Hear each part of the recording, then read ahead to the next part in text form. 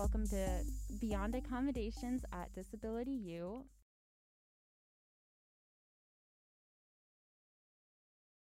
My name is Christina Baker, and today my guests are Percy and Vincent. So now you guys can each just go and introduce yourself. Well, I'm Vincent. I'm a third-year student majoring in linguistics, and I'm autistic. I'm Percy, he, him, by the way. I am also a third-year student. I'm majoring in digital art and media design, and I'm autistic and I have ADHD.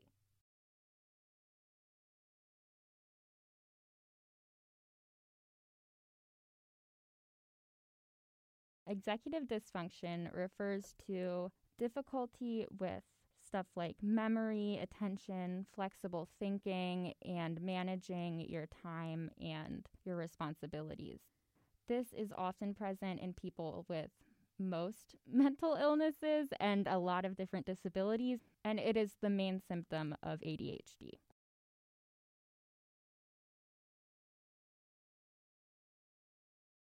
So do you guys just want to describe your disability, like your history of your diagnosis, what's happened in the time you've been in school, what accommodations, etc.? So I was diagnosed pretty early. I was diagnosed in first grade after I had moved from Catholic school to public school. My teacher just recommended that I got tested, and I got diagnosed with autism. And then I kind of just went through a bunch of different psychiatrists, a bunch of different therapists, had an IEP up until 8th grade. Couldn't really tell you much of the accommodations up until college, mostly because they were mostly meant to help the teachers than they were to help me, honestly. But now I use flexibility on due dates and attendance in class. I just think that we should stay here for people who might not be aware. An IEP stands for Individualized Education Plan, and students who have a disability will get them. They're required by law for teachers to follow them under the Individuals with Disability and Education Act. So in terms of when I was diagnosed, I was not diagnosed with ADHD until I was 16 after my dad was diagnosed.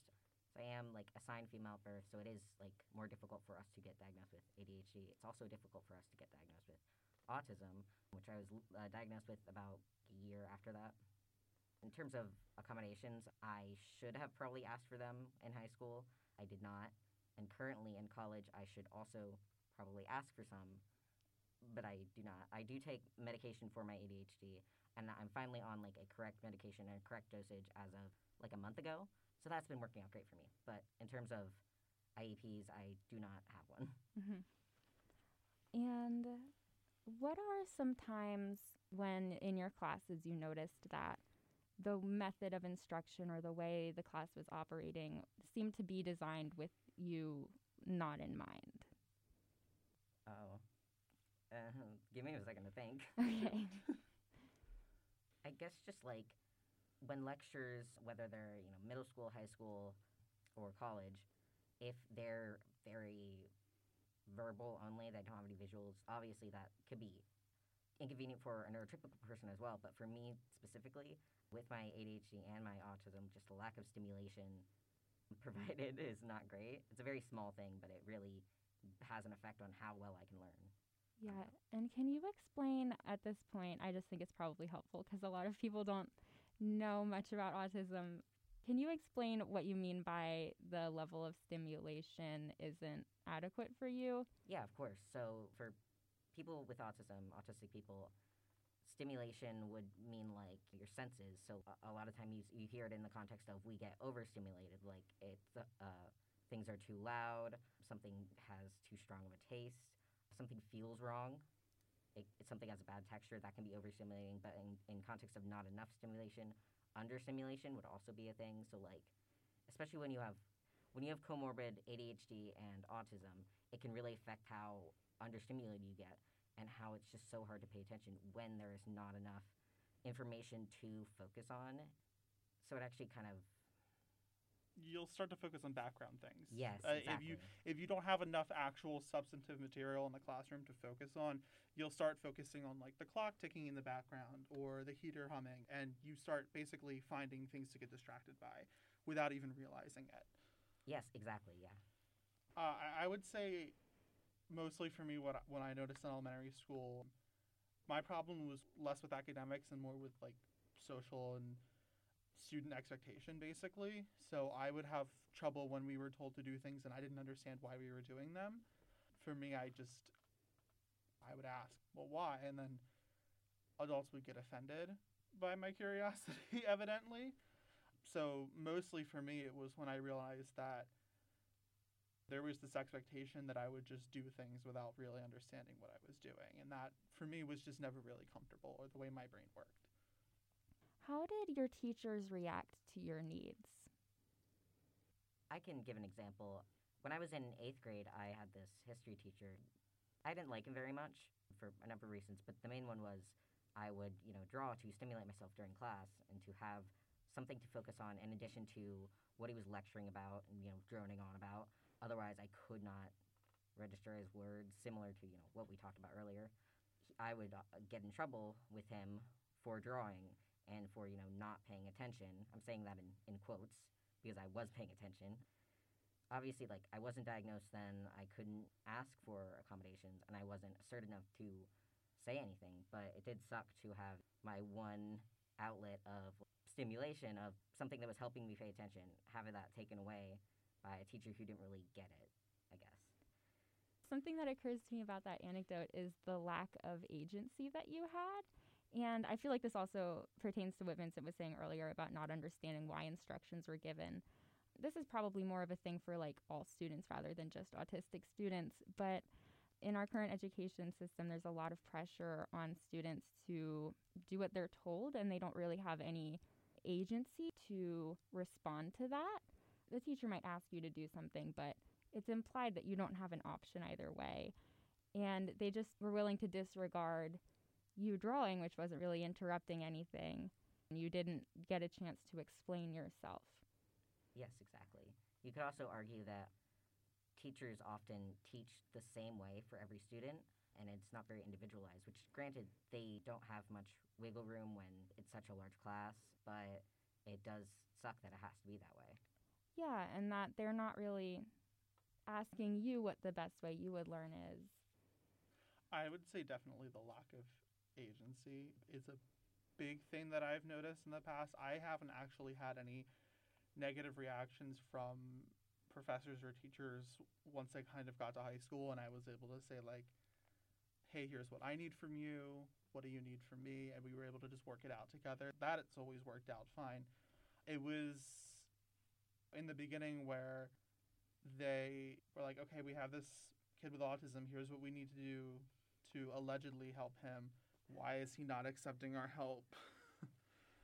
And that became the real struggle. Was they ironically took a disability that's characterized with highly individualized symptoms, and then instead of saying, oh, he just doesn't fit into this regular student box, they just tried to put me in a different box. And they just made the problem from square one again. So that was definitely my experience. Yeah. And earlier we were talking about how people don't understand that autism is a sensory processing disorder and that you have different reactions to sensory input than average people, and that's what a lot of the symptoms of the disability stem from. I am assuming that your teachers didn't know that either. Can you talk about whether you ever noticed that in class beyond what you've already mentioned, and how you think it would be different if your teachers had understood what autism was? I can actually talk about this. So even though, I wasn't diagnosed, I still experienced, I wouldn't call it discrimination per se, but it was a negative experience with one of my teachers in high school. She's a very nice lady, but she didn't like subtitles on her movies. So we were watching a movie during class, and multiple students asked, hey, would you mind turning the subtitles on so we can better understand the movie? And she said, well, I don't really want the subtitles on, so I'm not going to turn it on, but I will turn the volume up, as if that would help us register the words better. So then multiple of us had sat there the entire class with the volume blasting in our ears and still not able to understand any of the words. So that was kind of a time when a teacher didn't really understand my needs with my sensory issues. I would say I haven't necessarily had an experience similar to that in particular, but I feel like what was really interesting is I don't actually know for a fact if my teachers in high school actually knew that I had autism, because the paper trail for my disability ended in 8th grade for me. So I genuinely don't know if they even knew I was autistic. I know in college they're not supposed to know. They're just In supposed to college, know they what don't your know. They just know that accommodations you are. have an accommodation. Yeah. But up through 12th grade, you aren't afforded that expectation of privacy between you and your teachers. And you're also never afforded the opportunity to explain to your teachers, from your point of view, what your issues are. They are always pretty much approaching you with the issue. I know that something that I read a lot from like disability activists whenever I'm reading about stuff is a lot of stuff with disabilities, especially stuff like ADHD and autism, is created from the perspective of someone who's not the person with a disability. ADHD is a classic example. That ADHD is called attention deficit hyperactivity disorder. And that's because those are the symptoms that are most visible to like a parent or a teacher. But if you ask someone with ADHD what their primary symptoms are, they probably wouldn't be like, well, I'm pretty hyperactive, or like, I have trouble focusing. They would probably mention executive dysfunction, which is by far the most common symptom in ADHD and probably the one that impacts people's lives the most. I mean, that's also how diagnoses happen. They don't ask kids whether they feel like they have trouble doing their homework, whether they're experiencing executive dysfunction. Kids get diagnosed because they are disrupting in class, or their teachers are noticing that they're not paying attention enough in class. And if your teachers don't feel that you do have ADHD, that can actually set back the diagnosis process for students. Now, that unfortunately extends to treatment as well as diagnosis, because most of the well-studied treatments for especially disabilities that affect younger children are, how do we make it look okay? And on that note of diagnosis and treatment being geared toward what symptoms are noticeable to outsiders rather than the person with a disability, that is also why autism and ADHD are extremely underdiagnosed in girls and women and people assigned female at birth who were, female presenting when they were girls. Because, first of all, the way that children are socialized, it's much more encouraged for girls to be not disruptive. So, first of all, girls aren't going to be as rowdy in class, and so their teachers aren't going to recommend them for diagnosis. And because ADHD was for so long stereotyped as a disorder for boys, and this goes for autism too, teachers aren't expecting their female students to have ADHD or autism. And so even if they do notice something that might seem like an ADHD or autism symptoms, many of them will just assume that it's not that because they don't even know that it's possible for girls to get ADHD or autism. Yes, I have absolutely experienced that as somebody who's like raised as a girl. I was raised and socialized as a girl up until I came out at 13. Definitely, there's this stereotype, this kind of box people want people with ADHD and autism to fit into, where with ADHD, they expect you to be this disruptive, rowdy young boy who, gets up out of his seat and fidgets the entire class. And I obviously didn't fit into that. And then with autism, they expect you to be a young boy who's quiet or awkward and loves trains, loves mechanical things. And obviously, I'm an art major now. I was never into it's not that many autistic people are actually into trains. It's this gross stereotype. Good for you if you are, but the fact that the basis of diagnosis and teachers noticing and helping you to get treatment is based on these outdated, narrow ideals of what they think these disabilities to be. There's a end to the statement, but I don't know how to finish it. No, I've definitely been told by a doctor, this is what autistic people experience. And I've definitely looked them back in the eye and been like, no, it's not. Yeah, they only care about how it disrupts their lives. The same thing with how ADHD was named. It's named after how neurotypical people see it and how neurotypical people are bothered by it. And the funny part is executive dysfunction is something that bothers neurotypical people when ADHD people have executive dysfunction. However, they just assume that it's a personal flaw on the part of people with ADHD and they're just being lazy. So that's not part of the name. Yeah. And then that belief also then extends to I've never met a person with ADHD who doesn't feel some sort of guilt. Yes, guilt. We always feel as if it's our fault that we can't do things. And the expectation all throughout schooling at least for me, was that like, oh, I am just doing something wrong. I can't finish my homework and it is my fault. When in reality, it is my brain that is dysfunctional. I am doing the best that I can with the mental capacity that I have. It's just the teachers and my brain chemicals that aren't helping. I've definitely heard people speculate. There's a serious question of how many symptoms of ADHD and autism are actually symptoms inherent to people with ADHD and autism, and how many of them are trauma responses based on the trauma, the mistreatment, the guilting that people with ADHD and autism experience when they are growing up. That there's really not many autistic people who weren't in some way traumatized by either being undiagnosed or being treated incorrectly. There's not enough people who weren't traumatized in their childhood for us to be able to differentiate what symptoms are trauma responses and what are inherent to autism. I think that could be a special edition episode of this podcast. Like, I think there's enough material to get into a whole episode.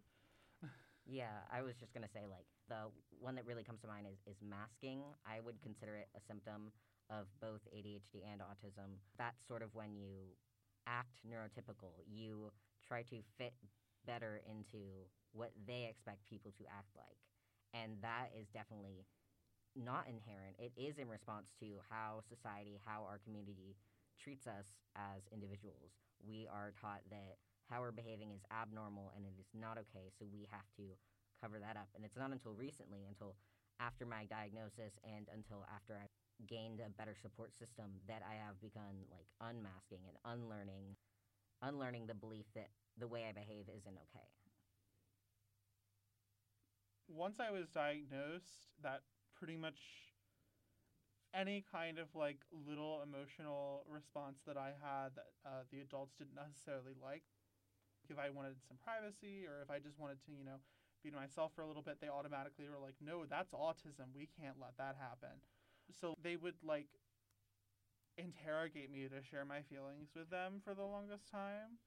So like I didn't actually talk to my therapist until I was 16. I just kind of sat there because I was so residually upset with my guidance counselor in elementary school that I just didn't trust anyone. And then it took me so long to get, even today, like I'm just now getting comfortable asking for help, explaining like, hey, I'm having a bad day, like I just need a little more time with this, or I just need you to explain this differently, because I'm so set in the expectation that if I display any sign of neurodivergency or a need that a neurotypical person wouldn't have, that they will then target me to fix it somehow instead of actually trying to help. And I think at this point we should define what neurodivergent is. Being neurodivergent means that you have a brain structure or brain chemistry that fundamentally, often genetically, like from birth, differentiates from the average brain. So this includes people with ADHD, autism, OCD, bipolar disorder, borderline personality disorder, schizophrenia, dyslexia, a lot of learning disorders. I think PTSD could also fit into this category. Neurodivergent is most commonly used to refer to just ADHD and autism. However, it also refers to a wider group of disorders that fall into this category. And neurotypical means that you do not have any of these disorders. The thing you were mentioning before, Vincent, I think that's something that I've seen a lot in responses to autism and the way that autism is commonly treated, that symptoms of autism that aren't really hurting anyone are treated as something that you have to get rid of or that you have to get accustomed to, that so that you can fit into the neurotypical world. But there's not really a broader explanation of why fitting into the neurotypical world is important. An example is pressuring children with autism to make eye contact, regardless of whether making eye contact is actually necessary or valuable. Eye contact was going to be a much bigger part of life. Like, from what they told me, I thought it was going to be the most important thing in the world. I have not thought about making eye contact with a person in years. And were you pressured to make eye contact when you were younger? Yeah, they're like, why aren't you making eye contact? I'm like, I genuinely just aren't, I'm not thinking about it. I have told teachers, you are wasting my time before. And it was usually special ed teachers trying to treat my autism. Yeah. Another example of this is pressuring autistic people to become more comfortable with loud noises, which once again, autistic people are fundamentally more sensitive to loud noises. It's a sensory processing disorder. That's just how their brains work. It's not going to be less loud to them. It's going to continue being as painful to them. You're just training them to sit through something that's painful. Yeah, it's like training us to grit our teeth and bear it. It really sucks to see where a lot of teachers and a lot of parents will want to treat autism by quote-unquote curing it when that should not be the goal. Our brains are inherently different from others, and no matter how much you try to get us to act neurotypical and to fit into your mold, we will never be cured of autism. It is not something that needs curing, and it just really, really sucks to see. It breaks my heart. So let's just talk about, have you ever experienced ableism from your teachers? I don't think there really was an opportunity for much ableism to happen. Well, you were just talking about how special ed teachers forced you to make eye contact. Okay, yeah. Okay. Well, if we're opening the door to that, I was pulled out of class a lot for emotional and social intervention. Whether or not I actually wanted to or not was not part of the equation whatsoever. And I think the biggest issue I had is that because of the way they treat disabled students, there's nowhere for a disabled student to voice any grievance because it's considered, the IEP team, and it's everyone's on that team, everyone's supposedly working together, and they all report to each other. So if I were to bring up to a teacher like I did, I really don't like this other teacher on my IEP team, I don't trust her, I don't think that she's helping me, I get really stressed around her, they will report that to the rest of the IEP team, and that teacher will call you into her office for 2 hours the next day to get you to admit that you don't like her. So it's really just, there's no accountability because outside of an annual meeting with the student's parents, there's no reporting back to the parents, and the student has no say legally until they're 14, but realistically, they don't have a say until they're old enough to put their foot down. Can you elaborate at all on what you experienced when you were pulled out of class? Yeah, so I also was in the gifted program. I essentially had 2 separate IEPs, and as far as I know, 2 separate IEP teams, and ironically, they didn't really work well together at all. So my school, and this actually became the subject of the lawsuit that was brought in my name, my school pretty much decided that any sort of intellectual, social, or educational disability was the same exact thing. So you had students with dyslexia learning about social skills, and you had students with autism learning about definite articles and grammar. It's worth mentioning that I'm now 3/4 of a way through a BA in linguistics. Clearly that wasn't a problem. So it was pretty much decided, everyone with a disability, no matter what it was, you have the same special ed curriculum, regardless. And that would be done during class time. I think it's worth mentioning here that that's not how every school handles IEPs. I have another episode of this podcast where the guest says that she had much more individualized education and it was also optional for her. That would have saved me so many problems. If they just said, by the way, it's optional, so many problems would just go away. So this is sort of on the same topic. I've noticed that basically every neurodivergent student who I have spoken to has felt like there was a point in their education in which they were punished for having a disability, for symptoms of their disability, or because they weren't acting the way that teachers wanted them to. And we've talked about several examples of that already, but are there any other times when you felt like that was happening to you? I mean, my school once didn't know how to deal with me after an autistic meltdown.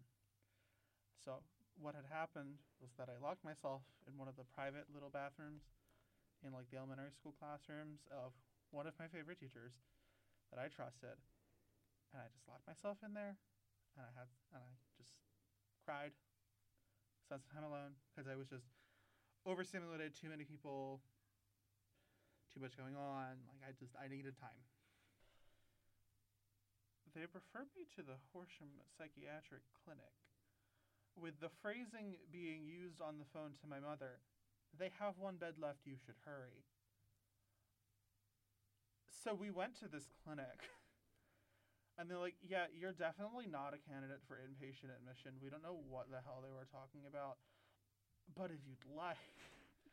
So they referred me to their partial program, which was an alternative school placement with students featuring attempted homicide, and then me, who just cried in the bathroom. Yeah, so definitely felt a little bit punished there. And then when I returned to the elementary school... What, did you go to the partial... Unfortunately. Oh. And then beyond what happened while I was at Horsham, which was bad enough on its own, I returned to the elementary school, and then they still wondered why I didn't trust any of them. Yeah, that sounds really traumatizing. It's like the call is coming from inside the house. Were you diagnosed at that point? I was diagnosed at that point. Okay, so I feel like I only recently learned about autistic meltdowns like a year ago, but I feel like you can just Google like autism, crying, and it'll be like autistic meltdowns happen for a brief period of time and do not require hospitalization. It's very weird to me that they didn't do that, but also obviously the reason is because they didn't care enough to do that. It's not that weird. The explanation is ableism. Yeah. Essentially, the explanation for that is ableism. And now moving on to part 2. This was an exceptionally long part 1, but I think it was worth it. So now we're going to talk about what school would look like if it were made for people with autism or ADHD. Let's just start with instruction. Like, how would instruction change if it were created for autistic students? Well, like I mentioned very early on, I did feel like a lack of stimulation was, and still is, something that I experience in, all the way from elementary school to college still. There are professors who will just stand there and talk and not have any kind of PowerPoint, or will use the same monotone voice. Some sort of understanding of how much stimulation is needed and making it engaging in that manner would be something good to see. I feel like it would be a little bit more student-directed, too. And there'd be a lot more feedback going on between the students and the teacher. And also, I feel like it would be a bit more varied to better accommodate different learning styles. Yes, because our symptoms manifest in so many different ways, and our needs then differ based on those. So it is important to have teachers who teach with the students in mind, not just the same cookie-cutter syllabus and cookie-cutter lecture, but accommodating the needs of the student. I have a theory, like a grand theory of teachers with disabled students. This is based on my personal experience also, that it doesn't matter how good you are as a teacher not related to disabled students. It doesn't matter how hard you try. A teacher who's not trying hard, but also who isn't being like rude to their disabled students is better than a teacher who is very educated and up on the latest teaching and everything and trying hard and respected, who is not deliberately trying to accommodate disabled students. I've had teachers who were the heads of their department who accused me of lying about symptoms of my disability. And I've also had teachers, like one of my teachers in high school, put no effort whatsoever into classroom management. It was kind of ridiculous. And one of my friends who had ADHD was in her class, and she was constantly just talking to the teacher back and forth while the teacher was trying to go through a PowerPoint. And she was constantly chiming in with her thoughts. And the teacher's like, "Oh, that's silly. Whatever. I guess I'll talk to you." And I honestly think that my friend was more engaged in that class. I think that helped her learn because finally she didn't have a teacher shutting her down whenever she tried to contribute. I appreciated that a lot. And I think that teachers who have like a very strict approach to classroom management, or at least who try very hard, and I feel like when you have teachers who put a lot of effort into like curating their schedule, can be kind of unflexible with the way that you need to learn. And I also feel like they can penalize students more when those students fall out of their expectation of the average student. And so that ends up penalizing disabled people specifically. Yeah, for sure. It keep coming back to the thought that in school, all throughout my schooling, teachers have penalized me even when I wanted to ask for help. I got shut down. I feel like that kind of instilled this idea that, well, I shouldn't need to ask for help. I should just be good enough. And so now in college, when there's a lot more flexibility, and the professors are a lot more understanding in my experience, I still feel this guilt and this like shame of, oh, I shouldn't have to ask for help. I'm too embarrassed. And so then it leads to this cycle of, because I'm not asking for the help that I need, I am not doing as well as I could be in school, even though now I actually have the opportunity to. I feel like the best thing that I've ever had a professor do, and I do this, I'm designing a course for next semester, so I put this in my syllabus and I plan to continue putting it in syllabi that I make. She called it a general accommodation statement, which basically just said, life happens. If you have problems with life in this course, let me know as much as you want to and we'll work something out. I saw a professor on Twitter post the syllabus, and one of the things was a deadline policy, and she had ADHD, and she wrote, adults miss deadlines all the time. One of the lines in the syllabus was, I am currently a year behind on a journal article that I'm supposed to submit. And so she said, students also miss deadlines. That's to be expected. Everyone misses deadlines. Don't think of my deadlines as anything that can cause stress in your life. Deadlines can be very helpful for people with ADHD, but they can also be stressful. And if they're stressful or if you miss them, that's fine. Just make sure you get it to me in time that I can grade it before the class ends. And there were a couple other things in her syllabus. Maybe I'll put the tweet in the episode notes because I just loved the syllabus. That's something that appears a lot in, for instance, the book that I base this podcast off of, which is called Learning Outside the Lines, and I'll also put that book in the episode notes, that accommodations that would be helpful for students with ADHD or students with autism can also be very helpful for neurotypical students. Neurotypical students can also have issues with deadlines. They can also be stressed out. They can also have had bad relationships with teachers that led them to not want to reach out for help. So making things easier for students who struggle with executive dysfunction as part of a disability also makes it easier for students who struggle with executive dysfunction because it's a part of the human experience. Yeah. So all this goes back to our ideal school experience would be something that allows for flexibility, that does have flexibility in the deadlines, and both, I think, the ability to reach out to teachers without the fear of judgment and for teachers to reach out to us, just active communication between student and teacher rather than being afraid of possible like judgment or punishment. I have a very long rant about this. It's probably not that long. I have a rant about this in the episode about ADHD and central auditory processing disorder. So if you want to hear more about this, please just go to that episode because otherwise I will start ranting about it right now. But yes, I think that teachers reaching out to students, it would be nice if that were a new norm. And do you guys have anything to say about what classwork would look like in a school that was created for autistic people? I mean, I'll go back to the same professor that had that statement in her syllabus. Her classwork was all simultaneously, like there was a point to every assignment. Now, this was also part of the course. It was linguistic field work. So we all had our own little interests and research wants and needs.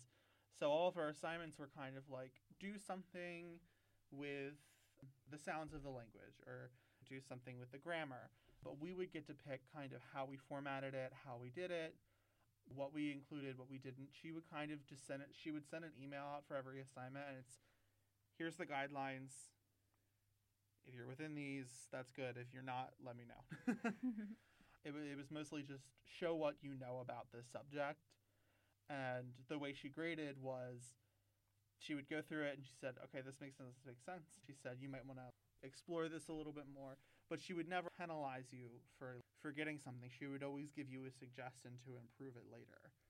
So I think that would be an important aspect. I second that. In terms of exams and testing, I think that for me personally, again, everybody has very individualized symptoms. I can't do tests that require memorization, so I think cutting those out entirely, having things be open book, would make a lot of exams, I would actually be able to, like, complete them without struggling. The expectation that we have to memorize every single term, and that's happened all throughout every grade of schooling I've had. It's just almost actually, it is impossible for me as somebody with ADHD and memory issues and autism. So I think getting rid of exams that require memorization would be great. Something that I've talked about with some of my friends who are neurodivergent is that a lot of this should be sort of up to students, because a lot of people, even autistic people, are very good at memorizing things and love exams and don't like when there's a big essay that they have to write at the end of the class. And so for them, they might prefer using exams that have memorization to other types of exams. Other students find that exams are very stressful for them and prefer to do like a project or an essay at the end of their classes. I feel like the biggest thing that would have to change isn't something particularly curricular or structural, but just you would need to have it staffed by a set of teachers who trust their students to communicate with them and who accept that kind of communication from their students. I feel like a lot of problems could be resolved if a teacher would just invite some feedback or if a teacher would make it known that if you come to me for help, you will get help and you won't be judged. I wrote a story for the Center Daily Times one time about these exercise classes for adults with intellectual disabilities.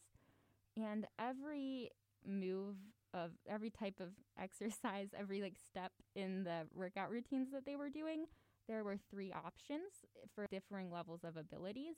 And they didn't call them modifications, they called them variations. And they said that they chose that word very specifically because they didn't want people to feel like they were getting something easier than they needed. And also, every time that a variation was possible, they left it entirely up to the people in the class, because learning to advocate for yourself and learning to choose something that's easier for yourself or that works better for you is a really important part of having a disability.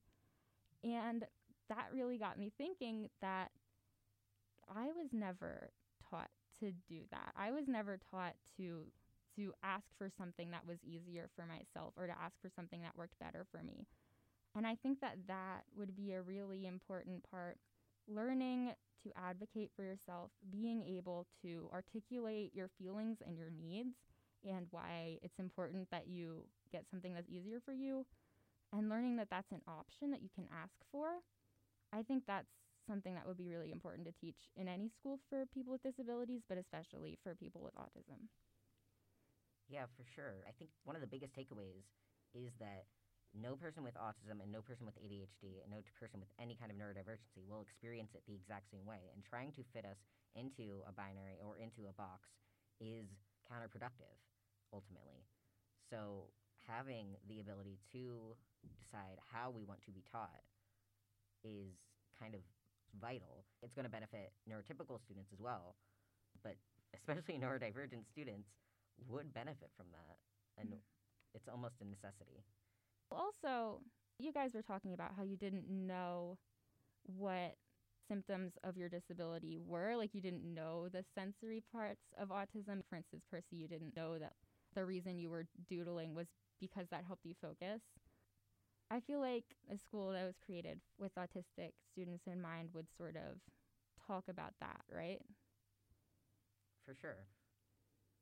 So a lot of treatment is done by neurotypical individuals, or at the very least, people who don't experience the disability you have.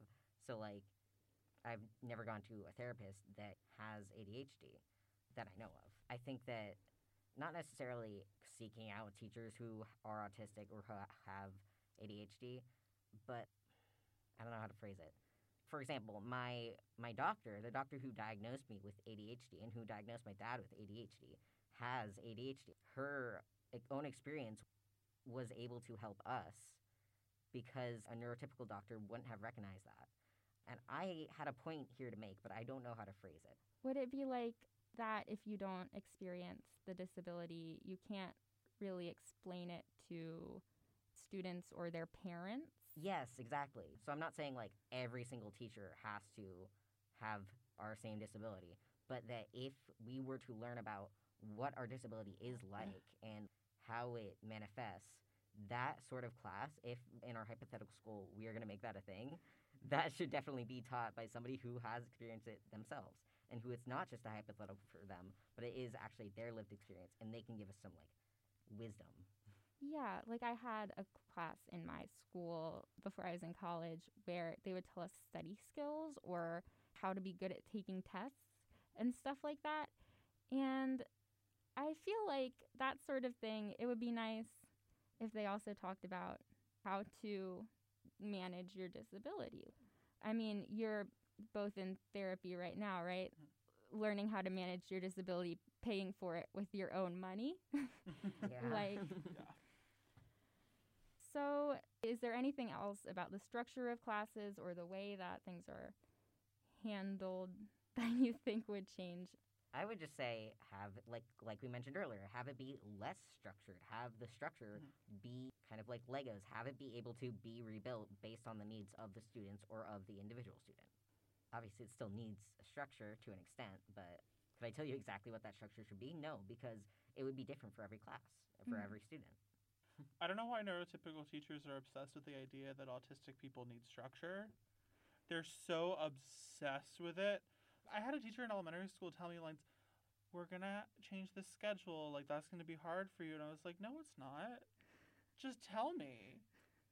I don't need to have a structure. I just need to feel like I have some sense of control." There's a distinction between these two things. Yes, exactly. Having a substitute teacher is not the big deal they think it is.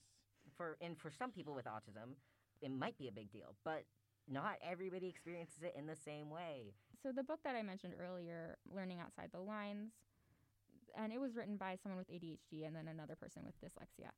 And they said that project-based learning is probably the ideal mode of evaluation or instruction for students with ADHD. Do you agree with that? Yeah, as somebody with ADHD, it depends on what they mean. If they mean a long-term project that is over the course of an entire semester and, you have to have check-ins and deadlines for that, I personally, in my personal experience, don't like those. But if it comes to, write an essay about, something instead of, let's take a test about something, I would much prefer the essay. And that's just for me personally. I don't know if that answers your question or not. No, I definitely agree. When I was writing the syllabus for the course that I'm designing, I accidentally basically did that. So I didn't put any exams. I had some like quizzes, but my intent was for them to be open-ended, very, what do you understand questions, not like, was this included in the jargon file or wired style? Like, no, I'm not going to go that far. But I've definitely noticed that in classes where there's not like a full semester-long project, but little check-in projects like, we're going to like take this concept and then apply it to something, that is a lot more helpful than just writing about something to me. Yeah, especially like with an exam, you are just taking it in the course of like an hour, maybe 2 hours, and you have to just dump out all of the knowledge you already have. Whereas a project, you get the chance to take it at your own pace and to use outside resources and not have to memorize everything and just being able to, Outside of disability accommodations, I think that memory-based assessment is a very bad indicator of content understanding. And at the same time, I know personally for me, I'm sure I learn more when I'm asked to do a project, and I'm sure I gain a better understanding of that. On the other hand, sometimes I go into a class and I already know the material, and in those cases, having a project would be more work for me. And so in those cases, I like to just take an exam and be done with it. And I think that that's something that you can leave up to individual students, because being in college and being disabled is very hard. And so sometimes you want the easy way out. And so project-based learning might be great for helping you actually learn concepts, but when it comes to your workload, sometimes it's best to keep it simple. Yeah. It would also, this occurs to me now that we're applying it to the concept of like college, it also depends on what the subject matter is. if it is something that I am passionate about and that I understand really well, I am going to want to do a project. Whereas, you know what? Cut that part out. I just realized that's not true at all. Because I'm thinking about it, like, if it's something I don't understand at all, I am going to want to do a project. If it's something that I understand really well, I might. No, I still want to do a project because I'm passionate about it, and so I want to do a project about it. And I think it So just also cut that depends. out. I'm not cutting that out because I mean, that was a thought. I think it also depends on whether you feel up to it. When we were in the pandemic and I had to learn from home, even if I was passionate about something, I was not up to spending a lot of my time on that because I was already exhausted from taking online classes. So it really depends on sort of your emotional state. It also depends on the professor and how well they sell the content and the project. I had a class where at the beginning we were like, oh, this is a cool little final project here. We get to do research and make a poster. And then by the end, someone literally typed into the Zoom chat, can we just have an exam?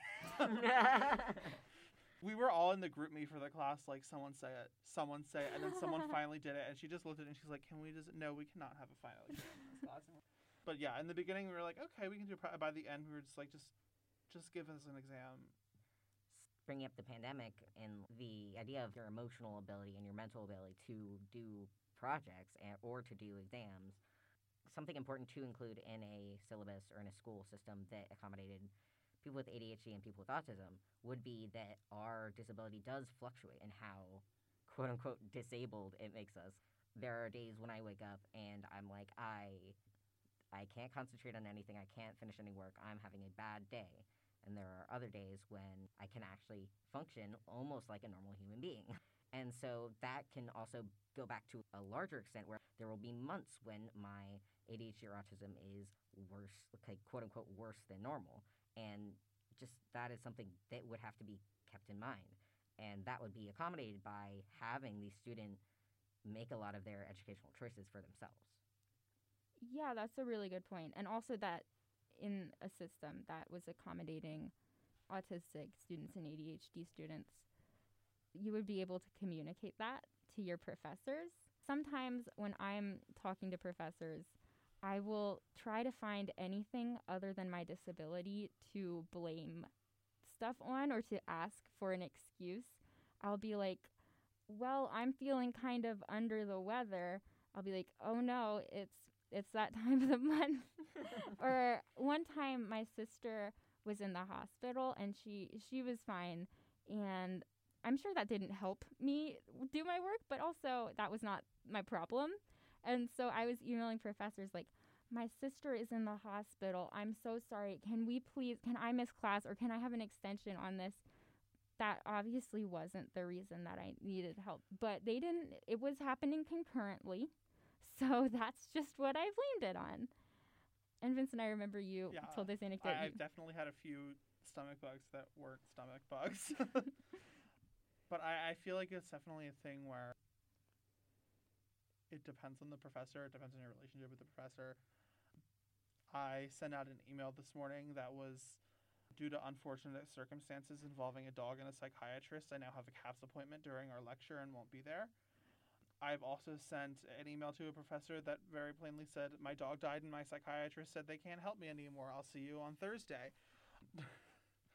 I've had that professor for 6 semesters, so we're past the point of vague politeness. But, you know, it's definitely something where eventually you just, at least for me, I got to a point where I'm like, okay, their opinion is not my concern anymore. Mm-hmm. I at least in my case, like, I have the accommodation. They can't tell me no. If they judge me for it, like, that's their own problem. Also, if it's within the syllabus, like, they can't really do much. If they're like, well, I don't see the reason to miss class, I'm like, well, your opinion is not my concern anymore. My mom passed away my freshman year of high school, and I just had a really hard time with it last year. It was like 6 years after it happened, and I emailed one professor, and I said, yeah, I have a stomach bug, I'm not coming to class. And then I emailed another professor that was like, who I had for multiple semesters, and I was like, it's been 6 years since my mom died. I can't do this today.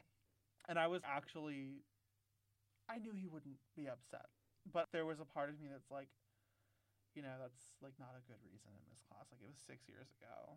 I was almost judging myself. I've experienced kind of almost the exact same, sort of the opposite. So it was, a year or two after my mom died. We have different moms, for the record.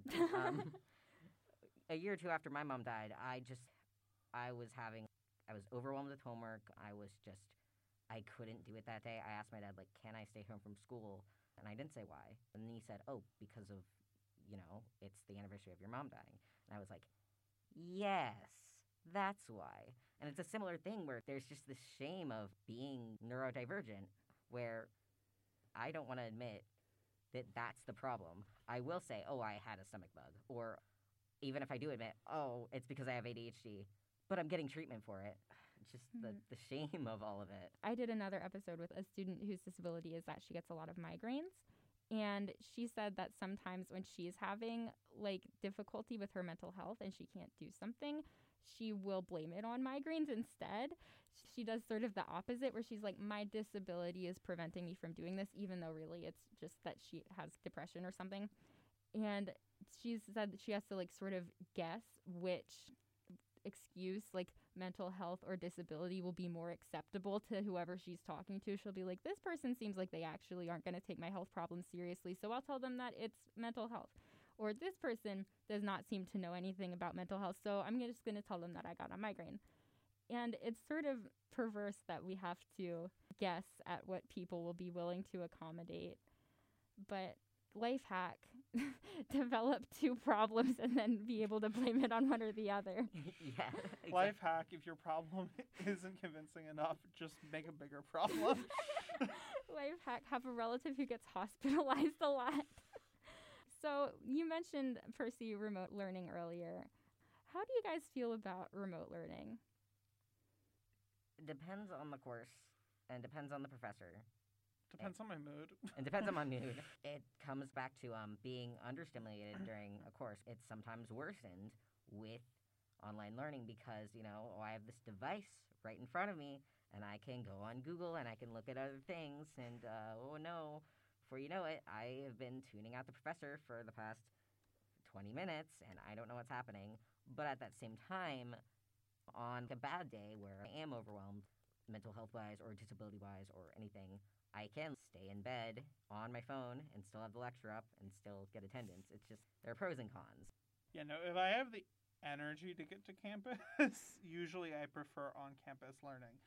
If I don't have the energy to get to campus, online learning is a great alternative. Yes, it all comes full circle where having the flexibility and the option of, I can't get out of bed today, I need to be online, that would be great. But ultimately, it is a lot harder for a lot of students with ADHD and autism to learn that way. I will say I'm a big fan of virtual office hours because they're a lot less intimidating than going to an actual office. I have one professor who I'm meeting with tomorrow to discuss my accommodations who I pretty much was like, I can set up a Zoom room. Can we do this over? Like, I can do Zoom on 2:30, but I can't do it in person because I have to run to another meeting. And he's like, can you come to Pond Lab next Wednesday? And I was like, yes, I can come to Pond Lab next Wednesday, but why? And do you have any other feelings about, like, technology? It can make school a lot more accommodating, Yeah. but it can also, if it is forced in, an extreme circumstance, like, say, a worldwide pandemic, if it is the only option and the teachers are not trained to do online learning or to use technology at all, it can be difficult and not ideal. I would also like to voice vocal opposition to exam proctoring software. Get out of my personal space. This is my laptop. Go away. Okay, so wrapping up part 2, are there any other thoughts you have about what a school for autistic people or people with ADHD would look like?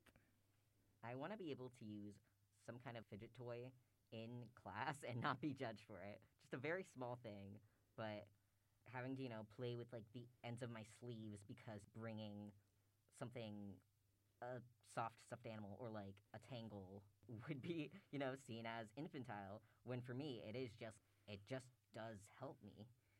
That would be a very small thing, but would be something I would like to be considered. We have this here at Penn State, but Add Drop Week.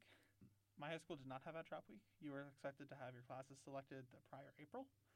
I think it's really helpful to vet a class or a professor before you commit to taking that class. So if that could trickle down to K through 12, that'd be great.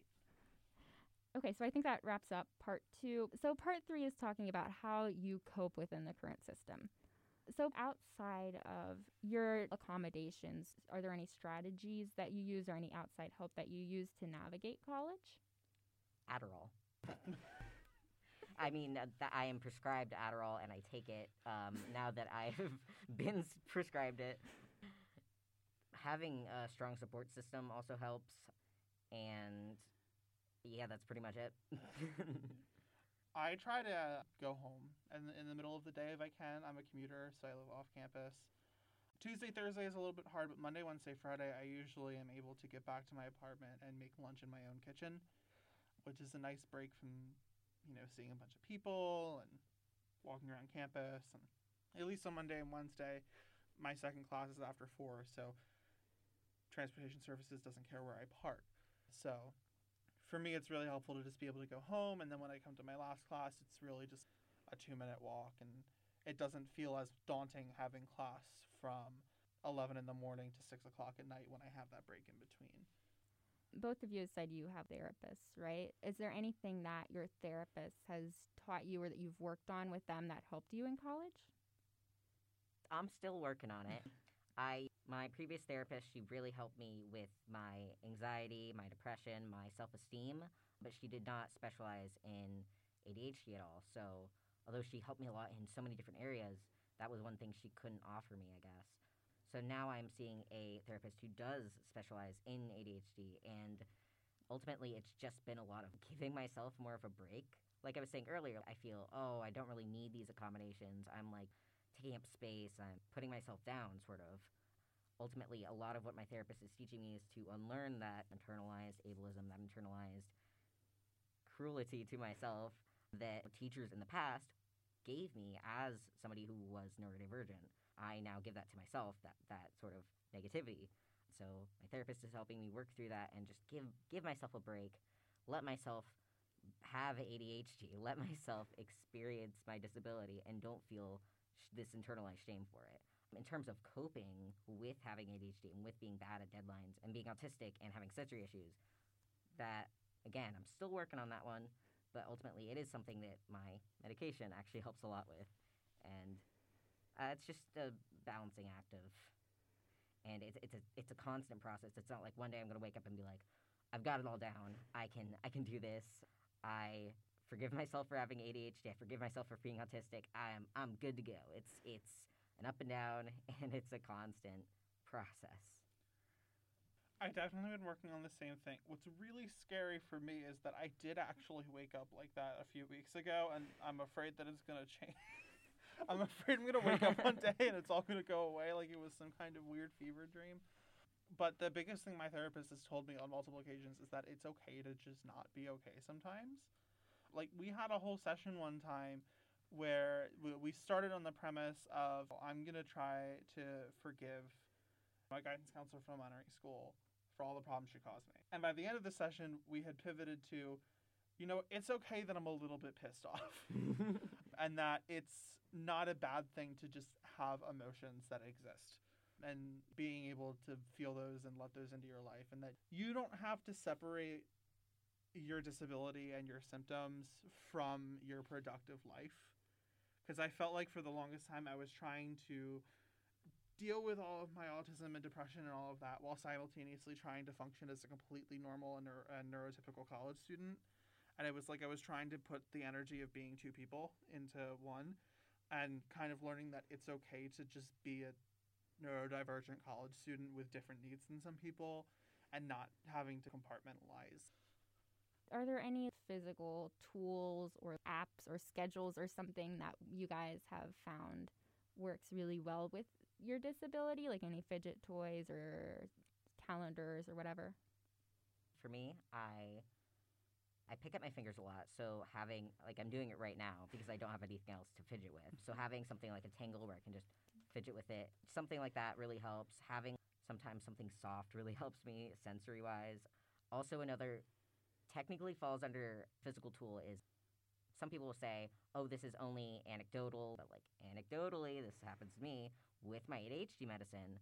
If I have a juice or something that's very high in vitamin C, my ADHD medicine will not work. So I guess that's kind of just something I really wanted to mention is that anecdotally, if I have something high in vitamin C or with ascorbic acid or citric acid, my ADHD medicine will cease to work if they're in my stomach at the same time. So, do you guys have any advice for talking to professors when it's difficult? Yeah, all I can say is ask if you can do it during ad drop week, do it during ad drop week. But other than that, just communicate and hope, unfortunately. That's the best you can do today. Yeah, it is just so difficult to predict how a professor will respond, especially when you have this anxiety about, oh, man, I shouldn't even be asking at all. They're just going to say no. You won't know until you try, so... And if you're at a school that requires them to put something about disability in the syllabus, pay attention to how they talk about that on syllabus day.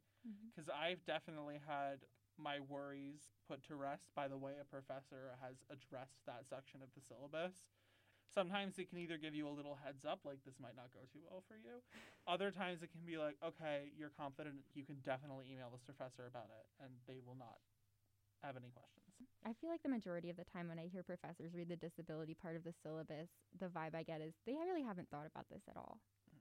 That's the main one I get. I'm like, is this professor going to be cool? Is this professor going to say something extra? And then they read it pretty much the same way they read the don't plagiarize things section. Yeah, like it's just in there because it's required to be there, not because they actually care about it. So is there any advice that you would give to other students who also have autism or ADHD? I already kind of said this, but don't be afraid to ask for help. It is so much easier said than done, but well, the worst case scenario, they'll just say no. Best case scenario, you'll get the help that you actually need. And the step before that, do admit to yourself that you do need help and that it is okay to ask for help. Yeah, definitely ask for help and let yourself have good days and bad days. If you're having a bad day and you're spending the entire day trying to fight whatever it is that's bothering you, whether that's sensory overload or depression or whatever, it's going to be 10 times worse than if you just said, you know what, today is not the day and I'm going to take care of myself. So let yourself take care of yourself, because often that can turn a 3-day depressive episode into a 1-day depressive episode, I found. If you just, instead of trying to push it off or fight it, you just say, today's not the day. I'm going to let myself relax. And what do you wish professors knew about ADHD and autism? I don't not care about your class. In fact, oftentimes I care a lot about your class. It's just that my brain doesn't work to get your assignments done and to do well on your quizzes. I always worry so much that I'm being disrespectful by being neurodivergent and by displaying that neurodivergency in my schoolwork or lack thereof. For any professor with a neurodivergent student or a neurotypical student, be open to communication and be as flexible as you can, realizing that even though not everyone has a disability, the students that do might have their good and bad days, and the students that don't might have something happen in the middle of a semester that requires attention that they might not be able to get documentation for right away. So talk to your students, and if a student comes to you and asks for help, the best thing you can do is just ask what you can do. This isn't just pertaining to autism or ADHD. I just realized that I haven't said it on any of the other episodes, but I wish that professors would consider that just because something is on our accommodations letter doesn't mean that's the only thing that we need. And sometimes I wish professors would ask, just, is there anything else I can do? Is there anything beyond this that you need that isn't on your letter? Are there any resources like books or documentaries or social media accounts that you would offer for either people who want to learn more about autism and ADHD or for people who do have autism and ADHD? I think this is one you recommended to me, actually. There was an Instagram account. Oh, I remember this. Yes. Was it Autistic Cats? Yeah. Yes. For some reason, they Right. haven't posted anything in like 2 No. months. Like since I told you that, they just stopped posting. Okay, well, never mind then. Yeah, No, they I'm still haven't recommending posted it. since November. But Yeah, I'm still going to recommend it, though. Okay. The Autistic Cats, just like scroll through their back catalog because they're not posting right now. But if you scroll through all the posts they have on Instagram or Twitter, you learn so much. Yes, definitely. I'm like trying to think because I know I follow ADHD social media accounts and I follow so many people on TikTok and I don't remember any of their Yeah. names. I follow an Instagram account that posts autistic TikToks. So I guess I would recommend that. Actually, autistic TikToks. Some of them are just kind of joking and, funny, but a lot of them are kind of insightful and interesting, so. I have some just in the back of my head. First of all, the book Learning Outside the Lines, which I have already plugged and I will probably plug in every episode. Second of all, Renee Brooks. She's at Black Girl Lost Keys on social media. She's an ADHD coach, and by following her, I also learned about all of the other ADHD accounts that I follow because she's very involved in the community, but also her blog has a lot of information about ADHD, especially from a Black woman's perspective. Then there's Danny Donovan, especially on Instagram. She makes really cute cartoons about ADHD, but also they're about how emotionally it can affect you.